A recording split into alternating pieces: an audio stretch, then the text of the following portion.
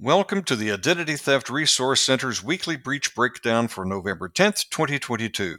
I'm James Lee. Each week, we look at the most recent events and trends related to data security and privacy. This week, we look at a very important court decision that has been more than 5 years in the making that could have a profound impact on the collection and use of personal information. We're calling this episode Scraping By for reasons that will become very obvious here in just a second. Longtime followers of the Weekly Breach Breakdown know that one of the pieces of advice the ITRC routinely offers is don't overshare info on social media. That's because your information may be packaged and resold by the social media platforms, but also for another reason. Once you post your information, it may be scraped legally if it's posted on a public website. So, what is scraping? Well, I'm glad you asked. Scraping is when legitimate businesses and cyber criminals alike use software to collect the information posted on a website, aggregate it, and then sell or share that data. Collecting that information that you have willingly and knowingly posted for the world to see, for example, is known as scraping. 10 years ago, a data analytics company known as HighQ started using automated bots to scrape information from websites. Sometime prior to 2016, HighQ began to scrape information that LinkedIn users included on their public profiles, including their name, their job title, work history, and skills. HighQ used that information, along with proprietary algorithms, to generate people analytics, which it then sold to business clients.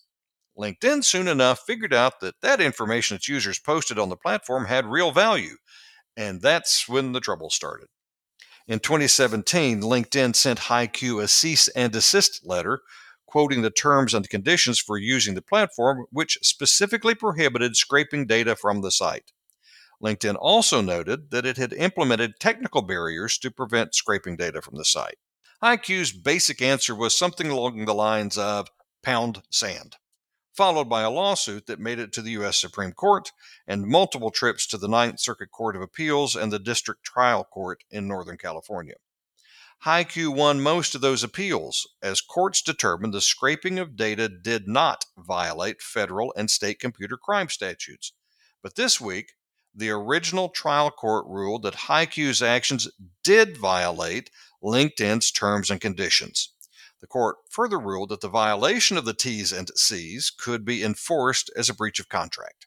So, what does all that mean?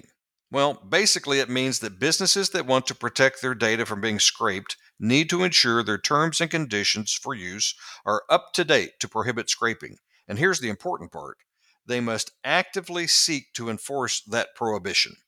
The trial court's order makes it very clear that it was LinkedIn's actions to enforce the user agreement that gave them the opportunity to claim HighQ's actions were a breach of contract that can now lead to remedies.